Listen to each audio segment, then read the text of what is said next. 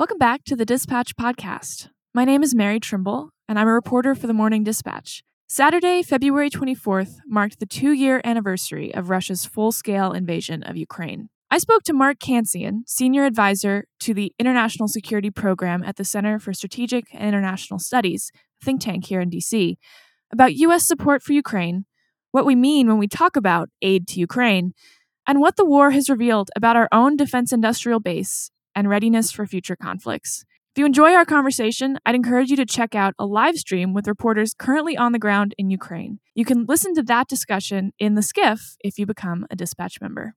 Thanks for listening.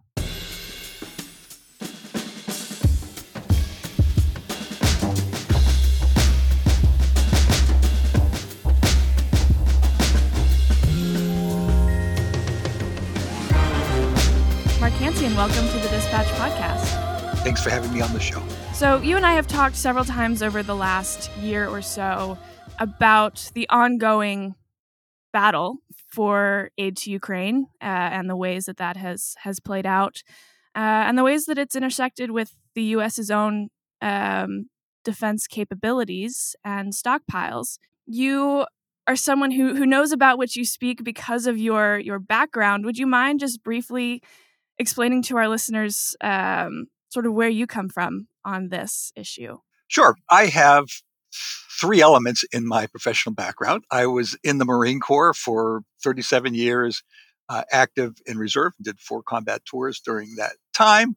I was in the Pentagon as a senior civilian, looking with a staff that overlooked military forces and acquisition. And then for the last 8 or so years, I've been at the Center for Strategic and International Studies, which is a think tank in Washington, D.C., where I write about military operations, forces, and budgets. So obviously the sort of preeminent issue over the last 2 years, as we're approaching the 2-year anniversary of the war with Ukraine, has been how the U.S. will respond to Russia's invasion. How would you characterize both the quality and the quantity of the aid the U.S. has given to Ukraine since Russia invaded 2 years ago Saturday?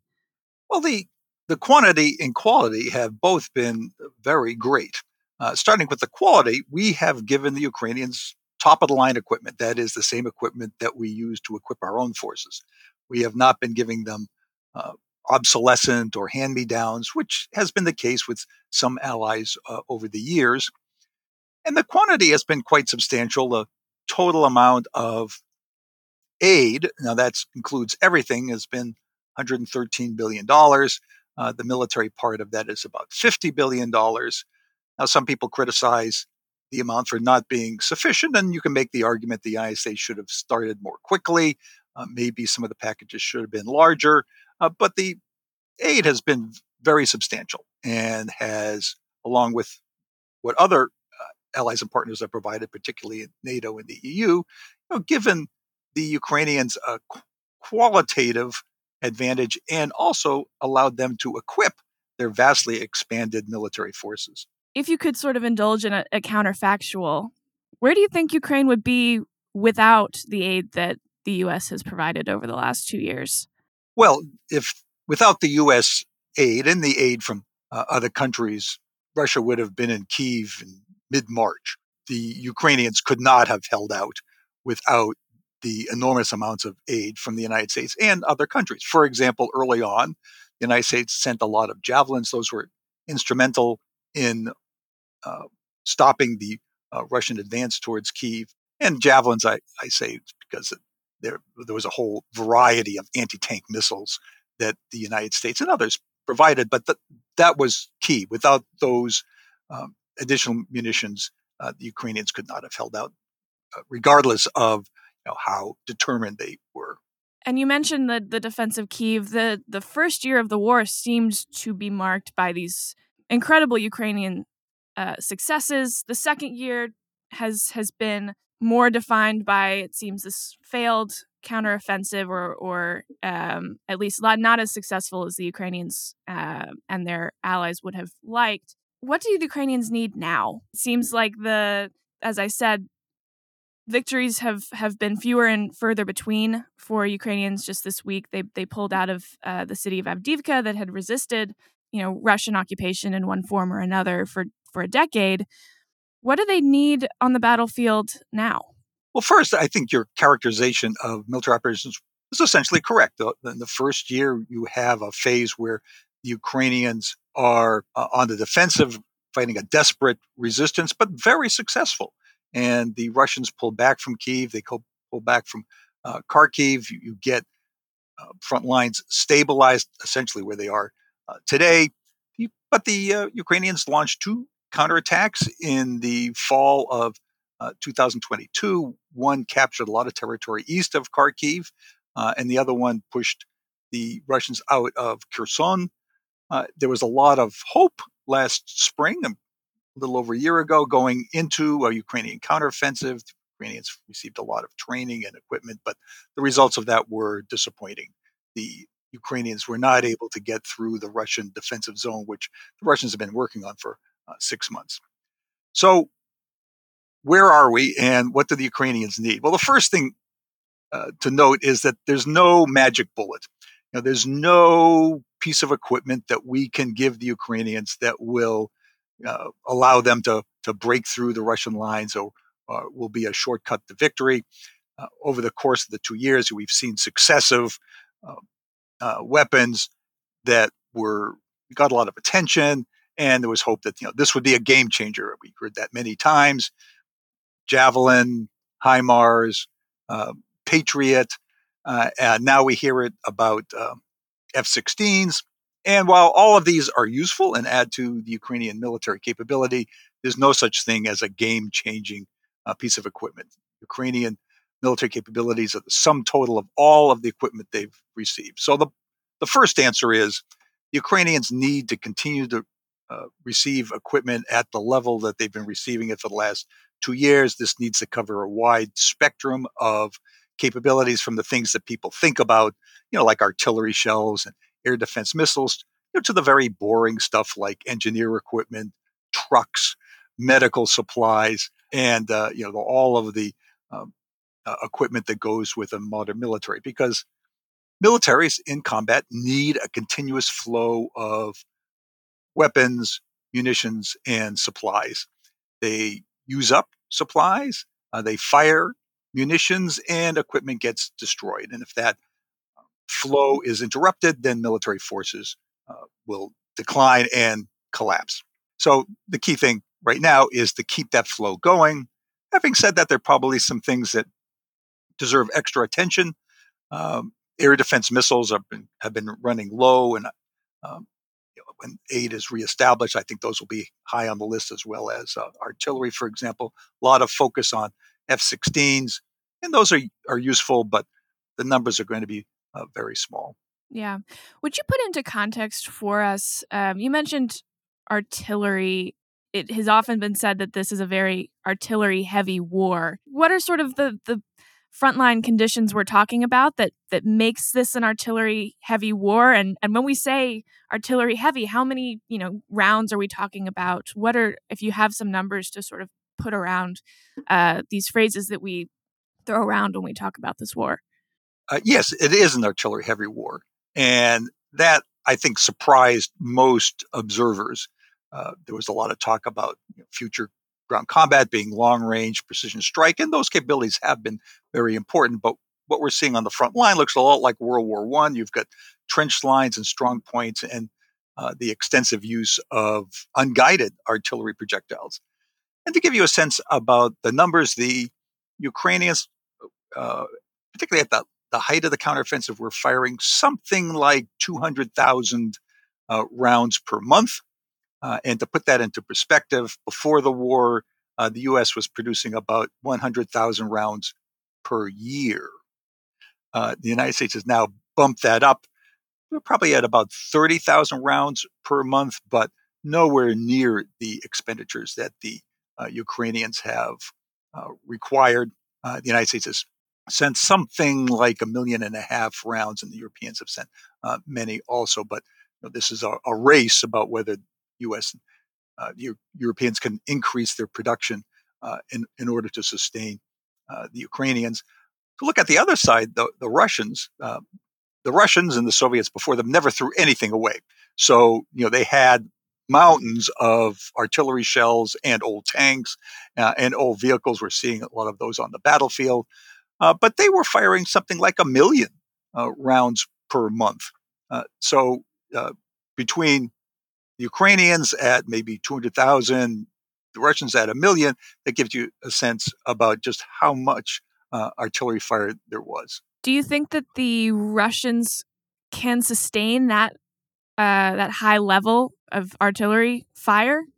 The short answer is no, not at that level of 1 million a month. Even the Russian stocks get low. Now they are getting additional artillery munitions from the North Koreans, and that has helped. They've increased their own production. It's a little hard to say where they'll end up at, but maybe in the 300,000 to 500,000 per month, more than the Ukrainians, but not at the level that they were firing at the first 2 years. And so we've sort of talked around it, but anyone listening to this likely knows that a supplemental aid package for Ukraine is stalled in Congress. It passed the Senate, but it's not clear what its fate is in the House, whether it will be taken up when they come back from recess, which we're recording this on Tuesday morning. The House is currently in recess. Describe to me, obviously, the fate of the bill is uncertain. Whether it survives sort of in its current form, also uncertain and down to some political machinations. But describe to me, if you will, what has been proposed in this roughly $60 billion package of aid to Ukraine. And I'd love to circle back to that phrase as well. Yes. The aid to Ukraine is 60 plus billion because there's some funding proposed for humanitarian assistance, a large chunk of which might end up with Ukraine. But it's important to note that the phrase aid to Ukraine is a misnomer because about 60% of all of the aid to Ukraine is spent in the United States, and about 90% of the military aid is spent in the United States. One hears criticisms that the United States is sending pallets of dollars to the Ukrainian government. And of course, that's not at all true. On the military side, there are three elements of aid. There is U.S. equipment that is sent to Ukraine. That's the drawdown of existing U.S. equipment, and then there's money to backfill that. But that's equipment and munitions and supplies that can get there pretty quickly. Then there's money for Ukraine to buy new equipment. That's really more for rebuilding the Ukrainian military after the war, but this would be newly produced equipment. There's money for what are essentially services, that is training and maintenance and intelligence support. And then finally, there's money for U.S. forces. U.S. has surged military forces to Eastern Europe. Those are down to about 10,000, but they have continuing costs there. So there's a chunk of money for U.S. military forces. In addition, there are three other pieces. One piece is humanitarian assistance, and some of that is in Ukraine itself. Some of it is in Eastern Europe and around the world to mitigate the effects of the war in Ukraine. And then some chunk of it is spent in the United States for Ukrainian refugees. And then finally, there's a small chunk of money that goes to other U.S. Agencies, like Treasury gets some money to enforce sanctions. Oversight groups get money, to make sure that the aid is spent appropriately. And so you mentioned as part of this package, the Presidential Drawdown Authority. Could you describe a little bit more what that mechanism is? Start there, and we'll talk about that mechanism. The Presidential Drawdown Authority is often very confusing. It's a provision that's been around since the early 1960s, although it's been at a very low level, like $100 billion a year, mostly giving obsolescent equipment to allies and partners. But for the war in Ukraine, that authority has been greatly increased. And in every aid package, there's a provision that says that the president is authorized to provide to Ukraine up to X billion dollars worth of U.S. military equipment.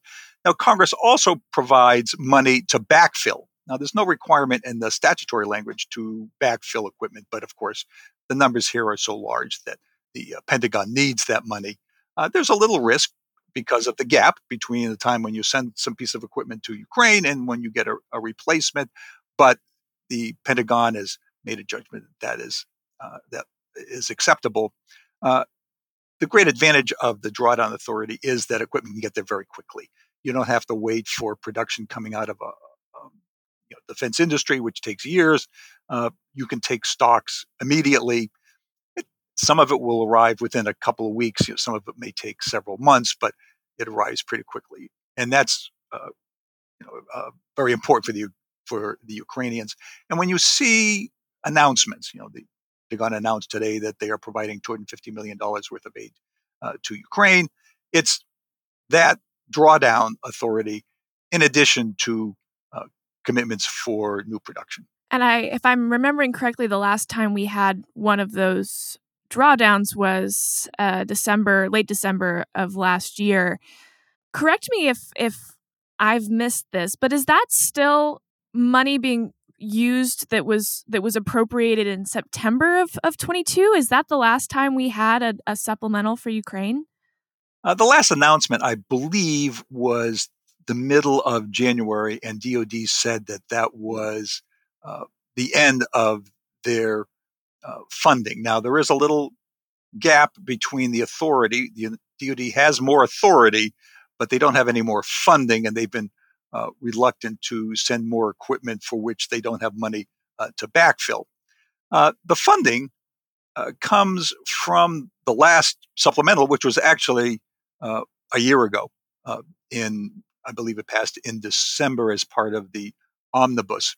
There hasn't been another supplemental since then. The administration proposed one in August that sort of went nowhere, and then they proposed a large supplemental, the $106 billion covering Ukraine, Taiwan, Israel, and the border, and I believe that came out in October. And so you just mentioned the other two countries involved in the original supplemental request, Taiwan and Israel, or the Indo-Pacific and Israel, if you prefer. It's clear that the U.S. is thinking about more than just Ukraine. It's thinking about the ongoing war between Israel and Hamas in Gaza, and also a potential future war between the U.S. and China if China invades Taiwan. So you've laid out sort of what the Ukrainians are using, what they need, air defense, artillery. Are any of in the Venn diagram of these three theaters?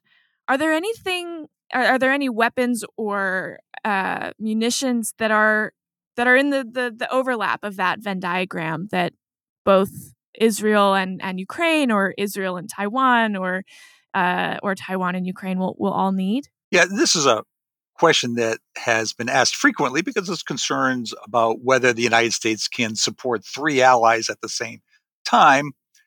It's important first to step back and note that our aid packages for Ukraine are by far the largest, looking back 2 years and looking ahead, because that's a much larger war. And of course, it pits two nation states against each other. The Israelis have about $14 billion of aid in this proposed supplemental. Most of that is for the future, that is rebuilding the Israeli military post-war and developing certain kinds of weapons, particularly air defense weapons. There's a little money for current operations. There's some overlap with Ukraine. Fortunately, not too much. There are precision air-drop munitions, for example. The Israelis have needed a lot of those. Ukraine also has used some, but because their air force is quite small, and the United States inventory of these munitions is quite large, that has not been much of a constraint. They have asked for artillery ammunition, and of course, that is something that the Ukrainians need. On the other hand, the Israelis have needed Iron Dome, which is an air defense system that the Ukrainians don't use, so that has not been a problem. Looking at Taiwan, there is, again, some overlap, but fortunately not too much, though. Any conflict in the Western Pacific would mostly be an air and naval conflict, whereas what we're seeing in Ukraine is mostly a ground conflict. Uh, so the Taiwanese need air-delivered munitions, long-range precision anti-ship munitions, for example. Uh, and Ukraine really does not need those, or at least not in very large quantities. There is some overlap because the Taiwanese are now focusing more on their ground forces, so they're asking for HIMARS, for example, and rocket munitions, as well as things like Javelin. And there is some overlap, and the Taiwanese are probably going to have to wait since they are not currently in military operations. And we'll take a quick break to hear from Aura. Looking for the perfect gift to celebrate the moms in your life? Aura frames are beautiful Wi-Fi connected digital picture frames that allow you to share and display unlimited photos. It's super easy to upload and share photos via the Aura app. And if you're giving an Aura as a gift, you can even personalize the frame with preloaded photos and memories. And I'll tell you, not only have I given this picture frame to all the moms in my life, but I'm an only child, and it's been really fun to see my friends with siblings give this frame to their moms, and it turned into a passive-aggressive war to see which siblings can upload more pictures of their children. The Aura app is so easy. You can sit there at the end of the day while you're watching TV and just upload a couple pictures from the day and really show your brother-in-law who's boss. From grandmothers to new mothers, aunts, and even the friends in your life, every mom loves an Aura frame. Named the best digital photo frame by Wirecutter and selected as one of Oprah's favorite things, Aura frames are guaranteed to bring joy to moms of all ages. Right now, Aura has a great deal for Mother's Day. Listeners can save on the perfect gift by visiting auraframes.com to get $30 off, plus free shipping on their best-selling frame. That's AURA frames.com. Use code DISPATCH at checkout to save. Terms and conditions apply. When you need mealtime inspiration, it's worth shopping Kroger, where you'll find over 30,000 mouth-watering choices that excite your inner foodie. And no matter what tasty choice you make, you'll enjoy our everyday low prices, plus extra ways to save, like digital coupons worth over $600 each week. You can also save up to $1 off per gallon at the pump with fuel points. More savings and more inspiring flavors make shopping Kroger worth it every time. Kroger, fresh for everyone. Fuel restrictions apply. And we've alluded to it several times, but we're talking about stockpiles and inventories that the U.S. has that aren't static. I mean, they can obviously be depleted, but they can also grow. How has the defense industrial base, as we refer to it, reacted to this sort of conflagration of armed conflict in the last 2 years, and as well as the potential for armed conflict in the future? Well, that's a key element, because with time, all of these shortfalls can be made good. And we were talking a minute ago about this Venn diagram and what the Ukrainians need, what the Israelis need, and what the Taiwanese need. And with enough time, the defense industrial base can produce enough equipment for all of them. The problem is you have two wars that are ongoing. Taiwanese are very nervous. So what the United States has tried to do is to expand production in its defense industrial base. The problem there is that before this war, the war in Ukraine, the industrial base had been sized and designed to produce weapons and munitions efficiently at peacetime production rates. When the Cold War ended, there was something called the Final Supper, where the Secretary of Defense got defense industry together and said, the budgets in the future are not going to support all of you. You need to consolidate and downsize for this post-Cold War environment. And they did that in a big way. And as a result, they squeezed out all of the excess capacity and focused on producing at peacetime production rates. And the reason they did that, of course, is for efficiency, but also, many outside critics, when they see extra capacity, they say, that's wasteful. You have a factory that can make 200 widgets a year and you're only buying 100, that's waste. The problem is that wasteful excess is also very useful for surge capacity. So when we went into the war in Ukraine and it became clear that we were going to have to surge production, there wasn't much there. I mean, there's some production capacity, So several things have happened. First, the Department of Defense has asked for more money to put into the industrial base to expand production.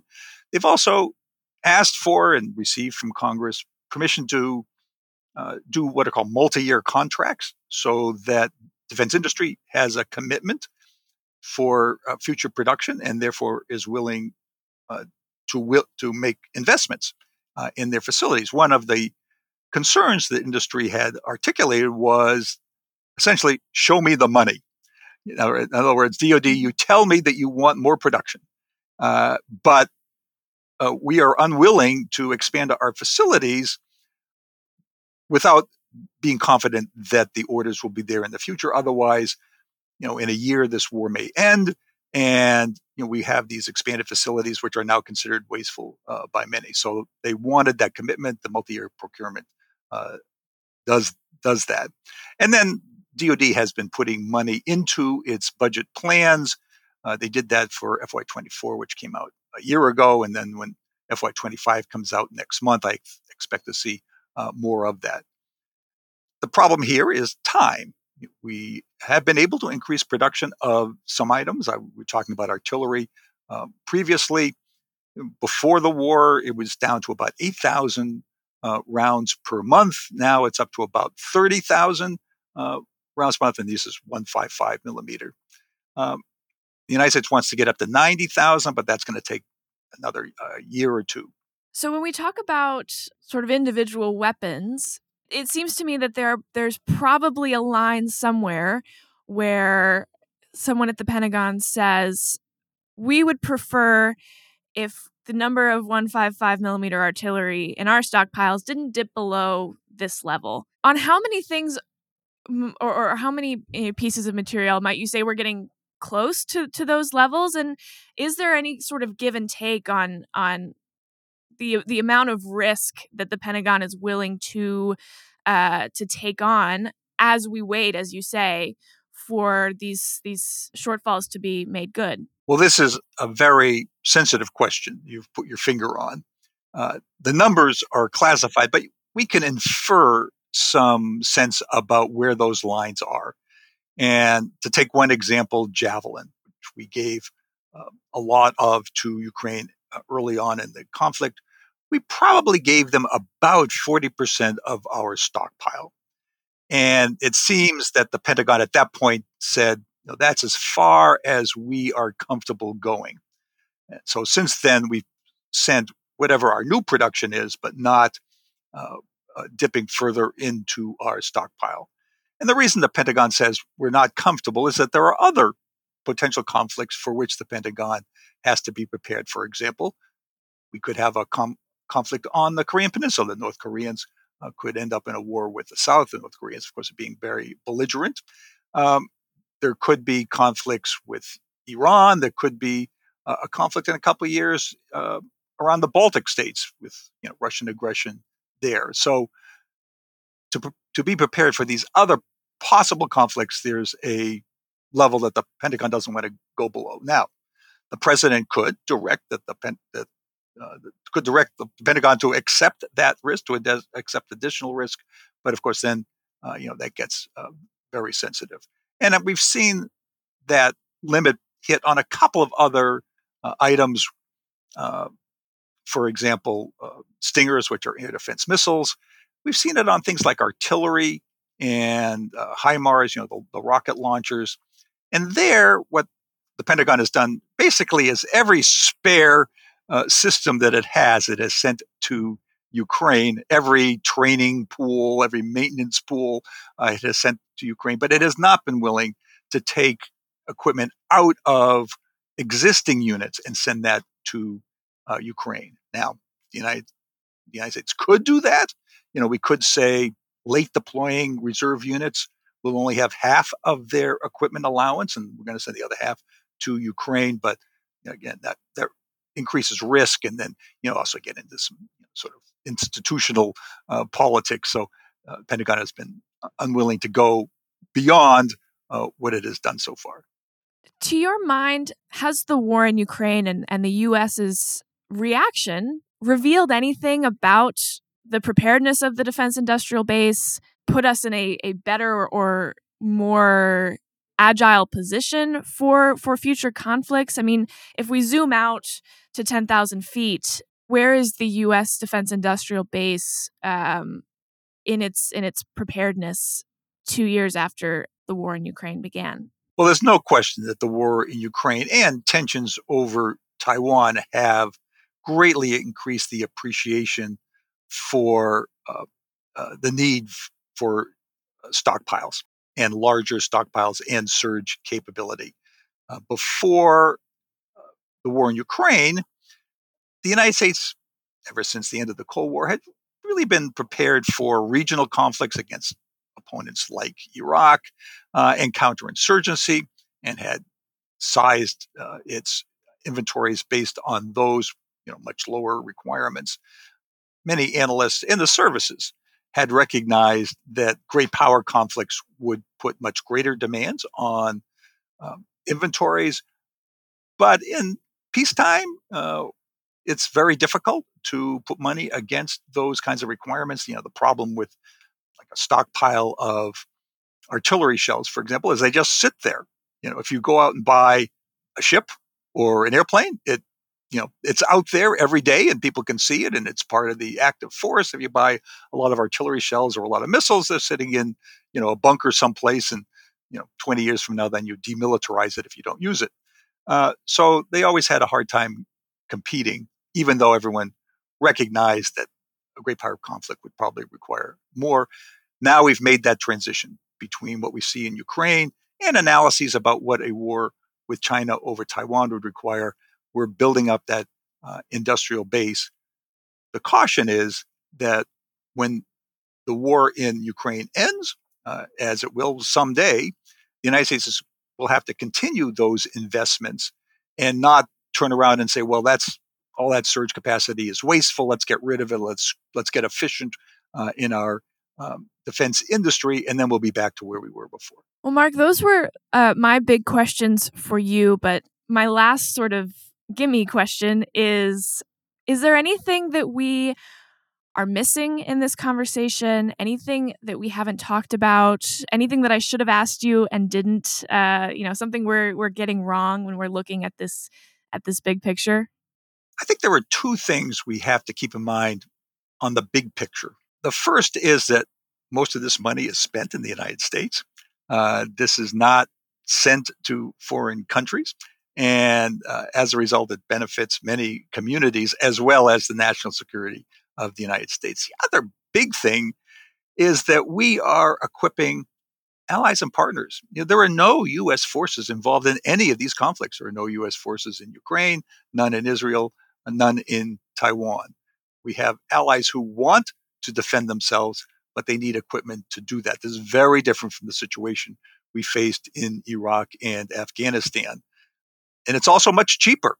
Those wars were extremely expensive because we had U.S. forces involved.